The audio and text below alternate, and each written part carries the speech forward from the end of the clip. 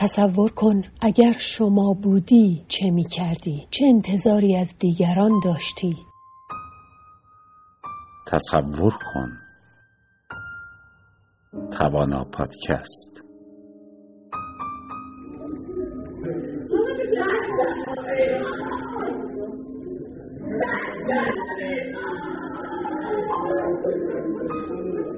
شما، شخص شما شنونده این صدا، تصور کن اگر شما بودی چه می کردی؟ چه انتظاری از دیگران داشتی؟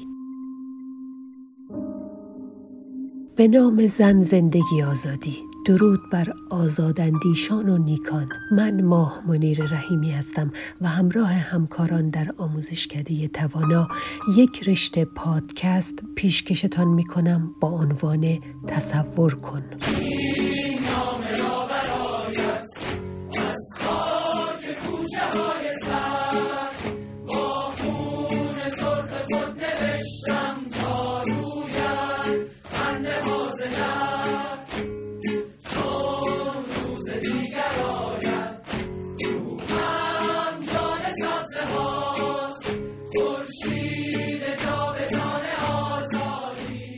پادکست 18 تصور کن، حکومت حوزوی.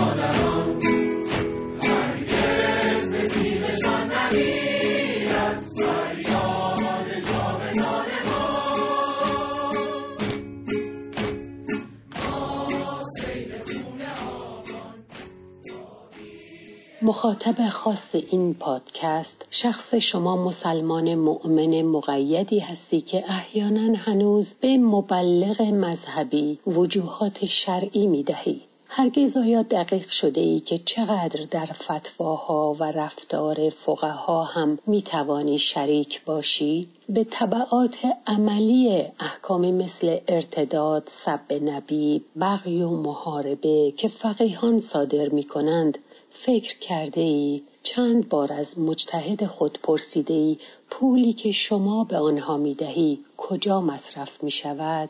تصور کن من از یک اقلیت دینی یا اکثریت دگراندیش هستم. مرجع تقلید خود را زیر سوال برده ای که چرا من را ترور، اعدام، سنگسار و مجازات اسلامی کردند؟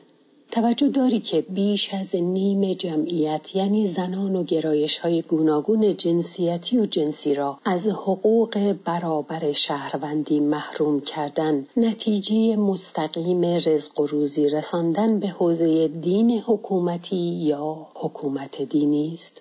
به علاوه مبلغی که شما اصطلاحاً به علما و مراجع و مجتهدان و روحانیون مسجد و مبلغان دینی، حوزه علمی، نهاد روحانیت یا حتی مداح‌ها میدانی قدرت آنها را اضافه تر می کند تا هرچه بیشتر بهره برداری انحصاری کنند از منابع ملی، یعنی اموال متعلق به ملت و مملکت، مثل درآمد نفت و معادن مواد طبیعی و نیز مالیات هایی که از مردم میگیرند. مگر من و شما شهروند زنده این زمین نیستیم؟ پس مسئول هم هستیم، حتی به ازای هزینه کردن هر ریال. چگونه؟ لطفاً چند دقیقه وقت بگذار برای شنیدن اندکی توضیح. منابع من اینجا محدود است به اطلاعات اینترنتی در دسترس همه.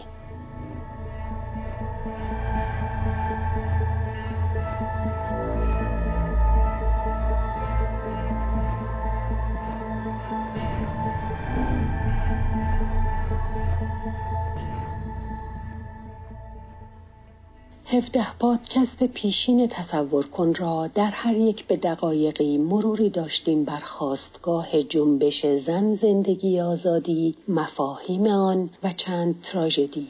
سپس کوششی که مراجع دینی حکومتی داشتند برای حذف بعضی گروه‌های مرجع مردمی مثل وکلا، پزشکان، ورزشکاران و هنرمندان. ترفندهای قدرت انحصاری گرفتن مقامات حکومت اسلامی طی 44 سال و کشمکش هایی که اسلامگراهای سیاسی همچنان دارند با تن و زن و زندگی و آزادی. در این پادکست پایانی به آن رکنی می‌پردازیم که اثرش را مستقیم یا با واسطه در همه نابسامانی‌های نام برده می‌بینیم. حوزه علمیه مهد ولی فقیه که به قول سالها پیش عبدالکریم سروش اسلام شناس سقف معیشت بر ستون شریعت ساخت. گرچه روح الله خمینی به محض نشستن بر کرسی حاکمیت اسلام شناسی هر که غیر خود را چنین مسخره می کند. اسلام شناسی تقریباً رو به تورم است. صدام هم اسلام شناس شده است. آقای سادات هم جزء اسلام شناس است که تشخیص میدن که فلان هم موافق اسلام هم موافق اسلام نیست. اخیراً آقای کارتر هم جزء اسلام شناس است. در یه جلسه که مسافرت کرده گفتن این کارهایی که در ایران فلان میکنن این موافق اسلام نیست. معلوم شد که ما اسلام شناس داریم هی ابعاد اسلام شناسی اضافه میشه. فردا بگینم اسلام شناس میشه و یا شده است. هی میگن موافق اسلام نیست. اسلام چطور؟ و شما که اسلام ها نمیدونید با صاد می‌نویسن یا با سین.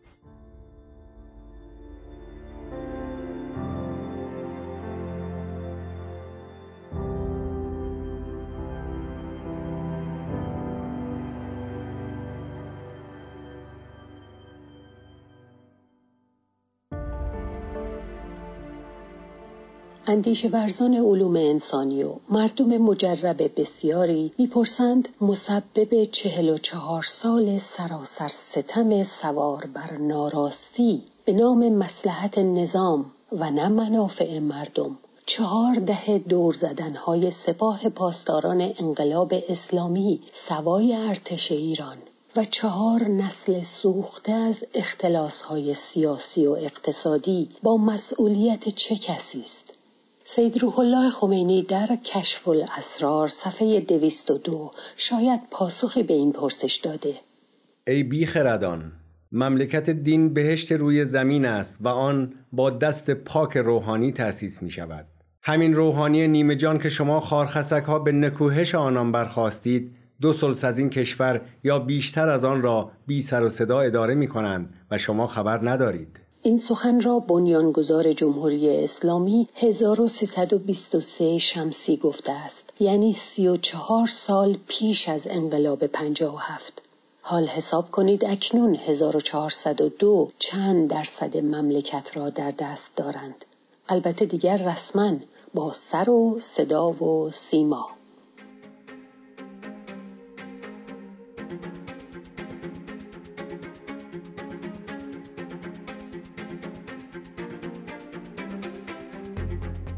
پژوهش درباره یک پدیده از بیرون آن امری است مجزا. رشته‌های گوناگونی در علوم انسانی مدرن وجود دارد با هدف و روش‌های علمی برای شناخت بیشتر یک موضوع. به عنوان مثال مربوط به این متن گفتار برای فهم الهیات و دین شناسی از جمله برای درک اسلام در کشورهای آزاد غیر مسلمان هم مراکز تحقیقاتی موجود است. اما اینکه عده‌ای کثیرالعدد در درون یک گروه مشترک اللباس از بیرونی ها پول بگیرند و بگویند ما متولی هر 2 دنیای شما هستیم یعنی چه؟ این سوال شاید ما را به جواب بعدی برساند. چرا عده‌ای به حوزه می روند و معمم می شوند؟ مگر بدون عمامه نمی شود دنبال حتی دانش دینی رفت؟ یک روحانی آیا به دنبال آباد کردن آخرت یعنی آن دنیاست؟ پی مراتب معنوی می رود؟ برای این مطالبه علالقاعده شخصی چرا دیگران باید نانآور او باشند؟ آیا منزلت اجتماعی می جوید؟ اگر بودجه جبری بگیرد آیا مقبولیتی برایش باقی می ماند؟ یا آیا تلاش او برای ممتاز نمودن و قصدش احتمالاً قربت به امتیازات فوق مردم معمول است؟ دست کم اگر مذکر باشد در ایران از سربازی عمومی و مالیات متعارف معاف می شود و برخلاف همه مدارس و مؤسسه‌های آموزشی به جای پرداخت شهریه ماهانه می گیرد، مثل حقوق یک کارکن. اما ثمره کار او برای کارفرما، یعنی مای دستمزد دهنده به او، چیست؟ پس آیا برای تأمین نیازهای زمینی خودش لباس آخوندی می پوشد؟ بعد مقام و قدرت هم می گیرد؟ با همه شغلها و مقامها و منصبهای گاه متعدد همزمان در جای جای جامعه دخالت و خرج دارد، ولی چه دخلی می آورد؟ جواب شما یحتمل همه موارد بالا یا برخی با هم است. من اینجا فقط به قسمت غایی می رسم.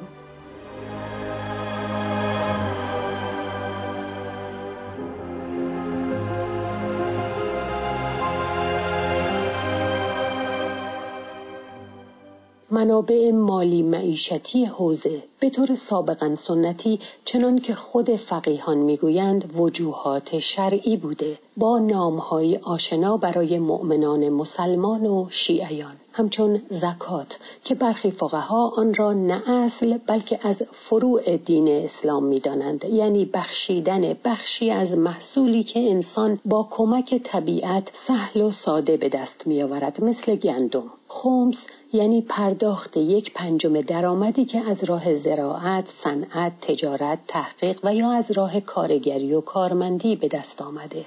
خمس را به 2 بخش تقسیم می کنند: سهم امام که هزینه طلاب و تبلیغات می شود و سهم سادات که باید به سیدها پرداخت شود. یعنی فقط فقهای شیعه بخشی از مال شما را سهم خدا، پیامبر و ذوی القربی می دانند. وارد جزئیات وجوهات شرعی دیگر مثل وقف، نذر، صدقه و دستمزد برگزاری هر یک از مناسک و شعائر مذهبی نمی شویم. ولی از یک طلبه سابق می خواهم راجع به درآمد طلاب دقیق تر بنویسد تا مبادا من اشتباه کرده باشم. یادداشت کوتاه او را به توانا بازخوانی کردیم. الف. درآمدهایی که از مردم مذهبی می گیرند. مثلا 1. بابت سخنرانی در جلسات مذهبی، منبر رفتن. 2. بابت تبلیغ در ماه‌های محرم و صفر و رمضان. 3. بابت خمس. دریافت خمس صورت‌های دیگری هم دارد. مثلا مسئله 227 رساله ناصر مکارم شیرازی توضیح می‌دهد که هرگاه مال حلال با حرام مخلوط شود به طوری که انسان نتواند آنها را از هم تشخیص دهد و مقدار مال حرام و همچنین صاحب آن هیچ کدام معلوم نباشد، باید خمس تمام آن مال را بدهد و بقیه برای او حلال است. یعنی با پرداخت 1/5 آن مال به مراجع تقلید، مال حرام پاک و حلال می شود. 4. بابت زکات. البته چون موارد مصرف زکات مشخص است، به نسبت خمس کمتر می توان در آن دخل و تصرف کرد. در سالهای گذشته حوزه‌های علمیه تمایل زیادی برای دریافت زکات نداشتند، تا اینکه محسن قرائتی ستادی به نام احیای فریضه زکات برپا کرد و مبالغی را هر سال از این محل جمع‌آوری می‌کنند، اما هیچ وقت در مورد محل هزینه کردن آن توضیح داده نشده است. 5. بابت نماز استیجاری. 6. بابت روزه استیجاری. 7. بابت حج استیجاری. 8. بابت رد مظالم. 9. بابت زکات فطریه پایان ماه رمضان. 10. بابت کفارات یا کفاره ها. 11. بابت برپایی نماز میت هنگام دفن درگذشتگان یا بابت خطبه عقد هنگام ازدواج و از این قبیل. 12. بابت برپایی نماز جماعت در مساجد و ادارات و حسینیه ها و تکایا. اما چون دریافت این مبالغ بابت اقامه نماز حرام است، آن را تحت عنوان هزینه ایاب و ذهاب می‌گیرند. و البته بعضی از طلاب با استفاده از یک فتوا نماز ظهر و عصر و سپس مغرب و عشا را در 2 وعده مجزا برپا می‌کنند تا از مواهب هزینه ایاب و ذهاب بیشتر برخوردار شوند. 13. بابت شهریه یا حقوق ماهیانه از دفاتر مراجع تقلید قم و نجف مثل آیت الله سیستانی و نیز شهریه رهبری از علی خامنه‌ای. 14. بابت اوقاف و امور خیریه. ب. درآمدهایی که از دولت دریافت می‌کنند. مثلا 1. بابت نهادهای نمایندگی ولی فقیه و سازمانهای عقیدتی سیاسی در نیروهای نظامی و انتظامی. 2. بابت نهاد نمایندگی ولی فقیه در دانشگاه‌ها. 3. بابت نمایندگی ولی فقیه در استان‌ها. 4. بابت ائمه جمعه تحت پوشش ستاد اقامه نماز جمعه سراسر کشور. 5. بابت ائمه جماعات تحت پوشش ستاد امور مساجد کشور. 6. بابت استخدام روحانیون در وزارتخانه‌های مختلف. 7. بابت بنهای معیشتی طلاب. 8. بابت روحانیون همراه کاروانهای زیارتی حج عمره و عتبات عالیات. 9. بابت دفاتر شورای هماهنگی تبلیغات اسلامی. 10.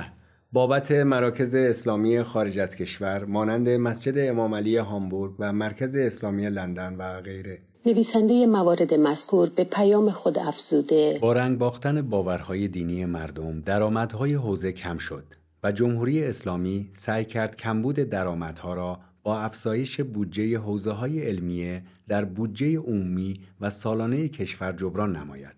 اما برای شکستن ارقام و به چشم نیامدن اعداد تعداد ردیف بودجه را متکثر نشان می‌دهند و الا همه پولها سرانجام به یک جا واریز می‌شود. این طلبه بریده از حوزه به من یادآور شده که عنوانهای دریافت کننده بودجه از دولت بسی بیشتر هستند. لذا در اینترنت سرچ می‌کنم و می‌بینم طی 44 سال گذشته به منابع بالا مبالغ زیر نیز افزوده شده است.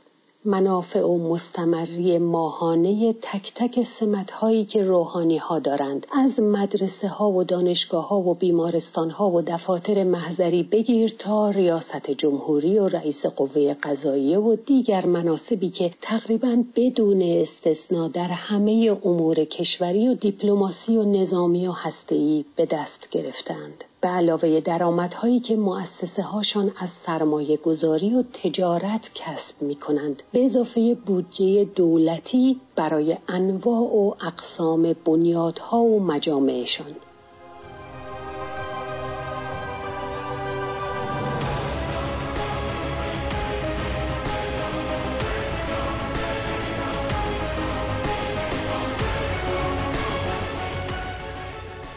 لحظاتی دیگر فقط تعدادی از آن عنوانهای متنوع و مشابه را می‌خوانم که هر سال از بودجه ملی مال برمی‌دارند و شما خود داور محصول یا خروجی این همه خرج هستید و باشید. ولی پیش از آن اینجا پرسشی را بیاورم که سالهاست بین اسلام شناسان به میان آمده. آیا اگر حوزه پول ارتزاق خود را از دولت بگیرد، استقلال فکری حتی درون دینی خود را از دست نمی دهد؟ یک طلبه پیشین به توانا چنین گفت: در سالهای اخیر بعد از روی کار اومدن جمهوری اسلامی، همونطور که عده‌ای از منتقدان تصور می‌کردند و این رو بارها هم بیان کرده بودند، حوزه‌های علمی استقلال خودشون رو از دست دادند. دو دلیل عمده باعث شد که این اتفاق در حوزه‌های علمیه بیفته. نکته اول استفاده حوزه‌های علمیه از بودجه‌های دولتی که باعث شد ارتباط اونها با بدنه مردم قطع بشه. بدنه سنتی که سالیان متمادی با اصناف مختلف، بازاریان، تولید کنندگان و مردم عادی و عامی در ارتباط بودند و به دلیل اینکه حوزه‌های علمیه منابع مالیشون رو از اونها تأمین می‌کردن، صدای این مردم در برابر حکومت ها بودن و به نوعی مطالبات مردم رو منعکس می‌کردن. این ارتباط از سال 57 به بعد کم کم قطع شد و به اینجا رسید که بودجه ها دولتی شد و در عوض حوزه‌های علمیه صدای حکومت در برابر مردم شدند. نکته دومی که اتفاق افتاد این بود که در حوزه‌های علمیه حکومت دستگاهی رو ایجاد کرد با نام مرکز آمار و بررسی که این مرکز آمار و بررسی حکم حراست‌ها و حکم حفاظت‌ها رو در دستگاه‌های نظامی و دستگاه‌های اداری دولتی بر عهده داره و کارایش دقیقاً همون کارایی است با طلابی که خطوط قرمز رو در حوزه‌های علمی رد کنن، نقدی احیانا به ایدئولوژی جمهوری اسلامی یا سخنان رهبران جمهوری اسلامی و مسئولین جمهوری اسلامی بکنند یا ولایت فقیه رو مورد نقد قرار بدن، نظریه ولایت فقیه روح الله خمینی و بعد از اون علی خامنه‌ای رو مورد نقد قرار بدن برخورد میکنن و این باعث شده که پویایی و رشد و نمو و اون آزادی که در حوزه‌های علمیه در گذشته وجود داشت از میون بره و حوزه علمیه به دستگاهی پروپاگاندایی برای جمهوری اسلامی تبدیل بشه. همچنان قبل از خواندن برخی عنوانهای تبلیغاتی از دولت بودجه‌گیر، اگر نگوییم باجگیر، تیتر چند خبر مربوط را نیز ببینیم. مقامات حوزوی مدام از مردم متدین می‌خواهند فرزندانشان را به طلبگی بفرستند، اما همین خرداد 1402 حسین ملانوری معاون حوزه‌های علمیه گفته در سالهای اخیر مشکل اساسی حوزه علمیه کمبود طلبه است و ما نمی‌توانیم برای عرصه‌های مورد نیاز طلبه تأمین کنیم. چند سال پیش آبان 1392 نیز هاشم حسینی بوشهری مدیر حوزه‌های علمیه سراسر کشور اعلام کرد 450 حوزه علمیه و 120,000 طلبه در ایران فعالیت می‌کنند. اما او افزود در برخی مناطق با کمبود طلبه مواجه هستیم. این ارقام 5 سال بعد شد 150,000 طلبه در 600 مدرسه علمیه. طبق گزارش شهریور 97 خبرگزاری ایرنا. در همان گزارش به نقل از جعفر سبحانی از مراجع تقلید قم آمده که با کمبود مبلغ بین المللی مواجه هستیم. خلاصه این خبرها مطالبات حوزه هم برای جذب طلبه و هم برای کسب بودجه هر سال بیشتر شده است.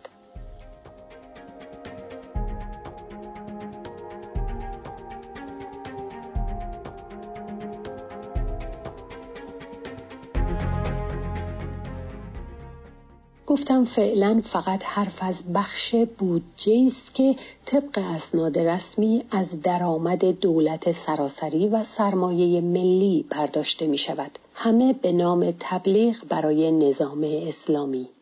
وقتی مقامات حوزه همزمان هم از کمبود طلبه و هم از کسری بودجه گله‌مندند، ما را یاد خانواده‌ای می‌اندازند که مدام هزینه بیشتر می‌کند تا تولید مثل بیشتری داشته باشد، در حالی که پیوسته می‌گوید پول کافی برای معیشت فرزندانش را ندارد. اتفاقاً درست به همین ترتیب است که حوزه هر سال بودجه بالاتری از به اصطلاح شرعیش بیت المال به خود اختصاص داده. البته اخبار این افزایش بودجه ها اغلب رسمی هست، اما همیشه آشکار و شفاف در ملأ عام نیست.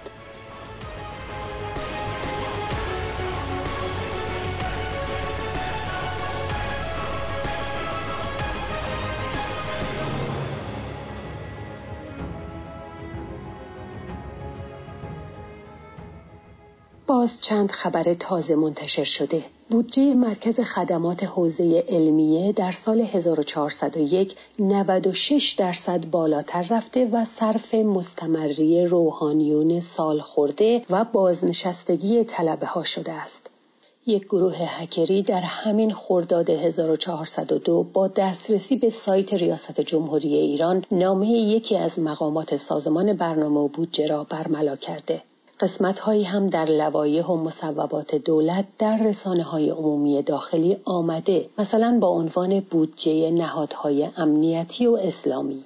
اجمالاً جدول بودجه 5 سال منتهی به 1402 هزینه امنیت و تبلیغات نظام را با چنین افزایشی نشان می‌دهد: 30%، 14%، 4019%، 40% و 42%. بر اساس متن لایحه دولت ابراهیم رئیسی، بودجه همین امسال 1402 در این موارد مربوط به موضوع این متن رشد یافته. شورای عالی حوزه‌های علمیه قم و سازمان تبلیغات اسلامی 53%، دفتر تبلیغات اسلامی حوزه علمی قم 54% و ستاد احیای امر به معروف و نهی از منکر 33%.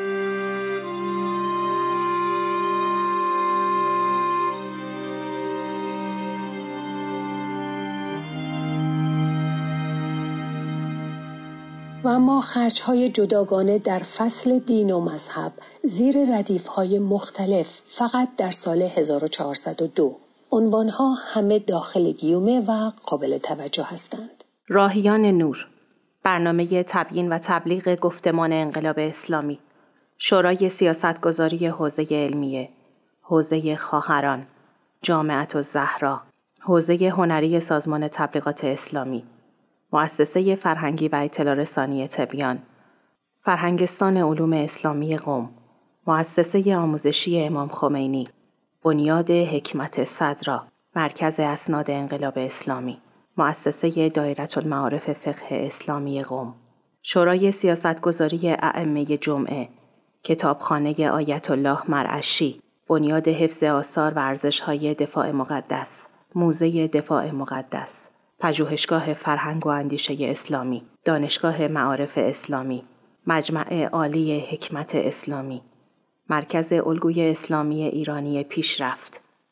صندوق مشارکت توسعه فرهنگی قرآنی، مرکز رسیدگی به امور مساجد، ستاد اقامه نماز و اعتلاء معنویت، دانشگاه امام صادق، سازمان فرهنگ و ارتباطات اسلامی و بنیادهایی که ریاست آن بر عهده شخصی خاص است، مثل مؤسسه غلام علی حداد عادل. خرج از کیسه ملت محدود به مصرف داخلی نیست. وقتی کسی خود را ولی مسلمین جهان بداند، امت اسلامی خارج ایران هم لابد هستند. لذا پول مردم ایران به بیرون مرزها هم نه تنها برای نظامیگری بلکه برای تبلیغات نظام هم می رود. همچنان تا جایی که من در اینترنت اسم یافتم. دانشگاه مذاهب اسلامی، مرکز تحقیقات کامپیوتری علوم انسانی، ارائه معارف حقی اهل بیت به جهانیان، مجمع جهانی اهل بیت، دانشگاه بین المللی اهل بیت، مجمع جهانی تقریب مذاهب اسلامی، مجمع جهانی صلح اسلامی، ستاد بازسازی عتبات عالیات، جامعة المصطفى العالمیه، شامل 2 مجموعه سازمان مدارس و حوزه‌های علمیه خارج از کشور و مرکز جهانی علوم اسلامی. دسته‌بندی‌ها البته تبصره‌هایی هم دارد کلان، مثلا برای کمک به حوزه‌های علمیه برای معیشت و بیمه، رزمندگان مؤثرین بسیجی، ساخت زائرسرا برای زائران قاسم سلیمانی، مسجد جمکران، شبکه جهانی ثقلین.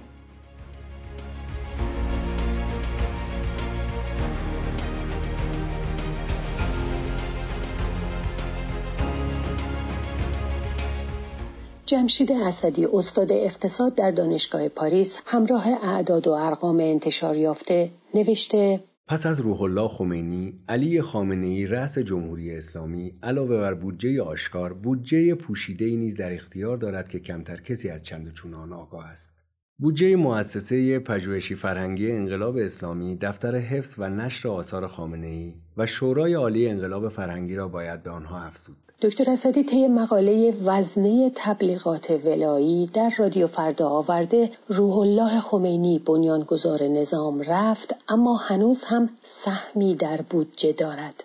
مثلا برای عنوانها کماکان داخل گیومه هستند: مؤسسه نشر آثار امام، مؤسسه آستان مقدس امام، مراسم ارتحال امام، سرپرستی آرامگاه و برگزاری مراسم وفاداری و پژوهشکده امام خمینی و انقلاب اسلامی. حواسمان هست که هدف تمام اینها طبق اصل 175 قانون اساسی تبلیغ برای مصلحت نظام تعیین شده است. بنابراین از فهرست نیندازیم بودجه سازمان‌های غول پیکر بنابر آمار اعلام شده هر سال زیان آور سازمان صدا و سیما را و جداگانه شورای نظارت بر صدا و سیما را، انواع خبرگزاری‌های حکومتی جمهوری اسلامی را و وزارت فرهنگ و ارشاد اسلامی را که رسما اختصاص داده شده به داخل گیومه تعمیق و نشر ارزش‌های انقلاب اسلامی بر پایه مکتب فکری و سیاسی امام راحل و رهبر معظم انقلاب اسلامی، تعمیق روحیه دشمنشناسی، ترویج فرهنگ ظلم ستیزی و استکبار ستیزی، ترویج روحیه سلحشوری، فرهنگ ایثار، جهاد و شهادت طلبی و ذلت ناپذیری. آن همه نهاد و بنیاد و شورا و مجمع و مؤسسه و غیره با شباهت‌های بسیار و تفاوت‌های اندک در نام و نشان برای تبلیغ نظام کم هستند یا کارا نیستند. لذا نهادهای همچون حرم و آرامگاه امامزادگان در کشور، بنیاد دایره المعارف اسلامی، مؤسسه علمی پژوهشی پرتو ثقلین، حوزه علمیه امام خمینی، مؤسسه آینده روشن با محوریت مهدویت، مؤسسه فرهنگی هنری پیام آزادگان، اتحادیه مؤسسات و تشکل‌های فرهنگی مردمی قرآن و عطرت کشور، مؤسسه علوم و معارف اسلامی نور، مؤسسه آموزشی و پژوهشی کانون نویسندگان قم، دانشگاه علوم و معارف قرآن کریم، مؤسسه فرهنگی اطلاع رسانی راسخون، شرکت چاپ و انتشارات اسوه، مرکز ترجمه قرآن به زبانهای خارجی، ماهنامه باران با مطالبی قرآنی ویژه نوجوانان، پایگاه جامع امامزادگان و بقاع متبرکه و دیگر تیترهایی که من نمیدانم، همه به قول دکتر اسدی در کار ترویج اندیشه ولایی اند.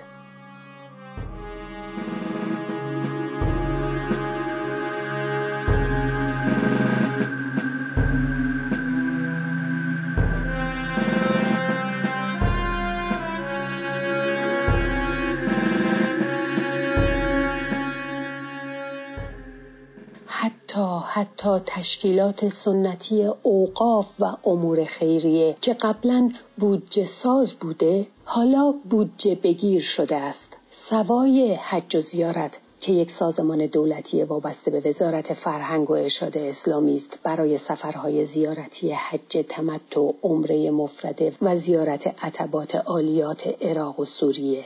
نخستین وظیفه این سازمان داخل گیومه اجرای کلیه دستورات و ارشادات مقام معظم رهبری است. علی خامنه‌ای ضمناً سال 95 ابراهیم رئیسی رئیس جمهور کنونی داماد علم الهدی امام جمعه مشهد را به تولیت آستان قدس رضوی خراسان منصوب کرد. رهبر پیشین جمهوری اسلامی روح الله خمینی آستان رضوی و تمام شرکت‌ها و مؤسسات وابسته، یعنی مجموعه‌ای از بنیادهای بزرگ اقتصادی را از پرداخت مالیات معاف کرده است و طبق همان دستور خمینی ماده 139 قانون مالیات‌های مستقیم طوری تدوین شد که کل آستان‌های دیگر نیز از دادن مالیات مصون بمانند، مثل آستان امامزاده شاه چراغ شیراز، آستان امامزاده شاه عبدالعظیم تهران، آستان امامزاده معصومه قم، مساجد و جاهای دیگری که میگویند مرتبط با نزورات و کارهای فرهنگی هستند.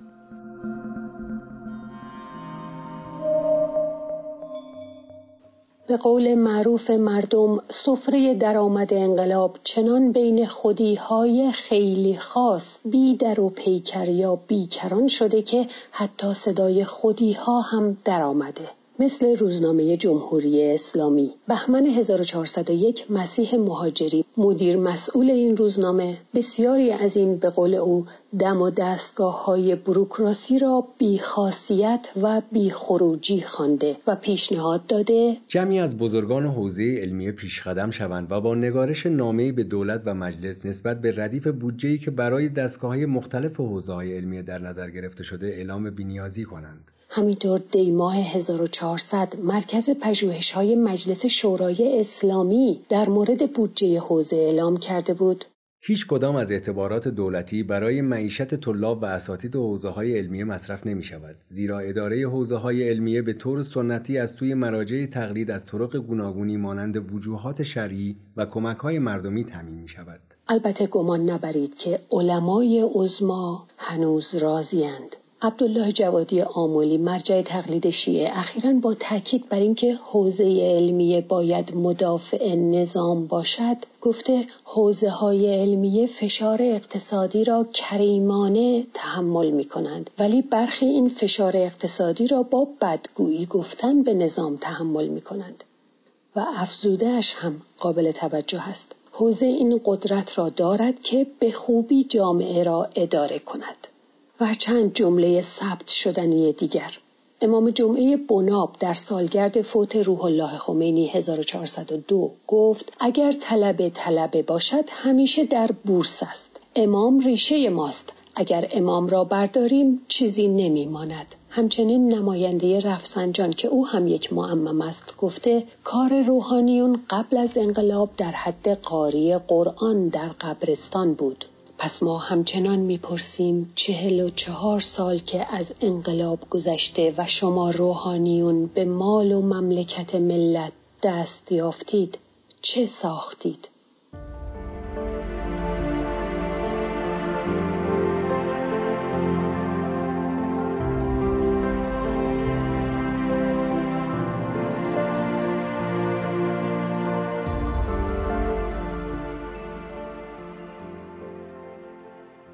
اجازه می‌خواهم پیش از پایان نقل قولی کوتاه از یک فلسفه ورز سکولار هم بیاورم. محمد رضا نیکفر. هگل دنیویت کلیسای رومی را دنیویت بد می‌خواند. منظور وی از بد آن چیزی است که ناراست است و اگر بزرگی دارد در بود خود کوچک است و از حقارت‌ها فراهم آمده. دنیویت بد دستگاه دینی به تعبیر هگل حکم روایی، سلطه‌جویی، ثروت‌اندوزی و زمینداری است. همراه رسوم شرم‌آور و شهوتناکی‌های بد، خودرأیی، کامجویی، رشوه‌خواری، فسق و فجور و طمع‌کاری.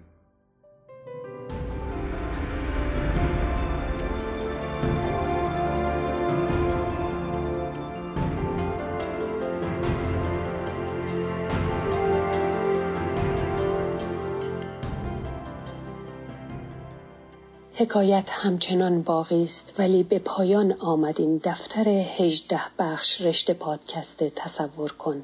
هرچند تصور ما ادامه می‌یابد. من ماه منیر رحیمی ضمن سپاسگزاری از شما دعوت می‌کنم با هم همراهی با همکاران آموزشکده توانا را و همرسانی آگاهی ادامه دهیم. و بگذارید امیدوار بمانیم که آزادی و آبادی دست یافتنی است. زنده باد زن، زندگی، آزادی.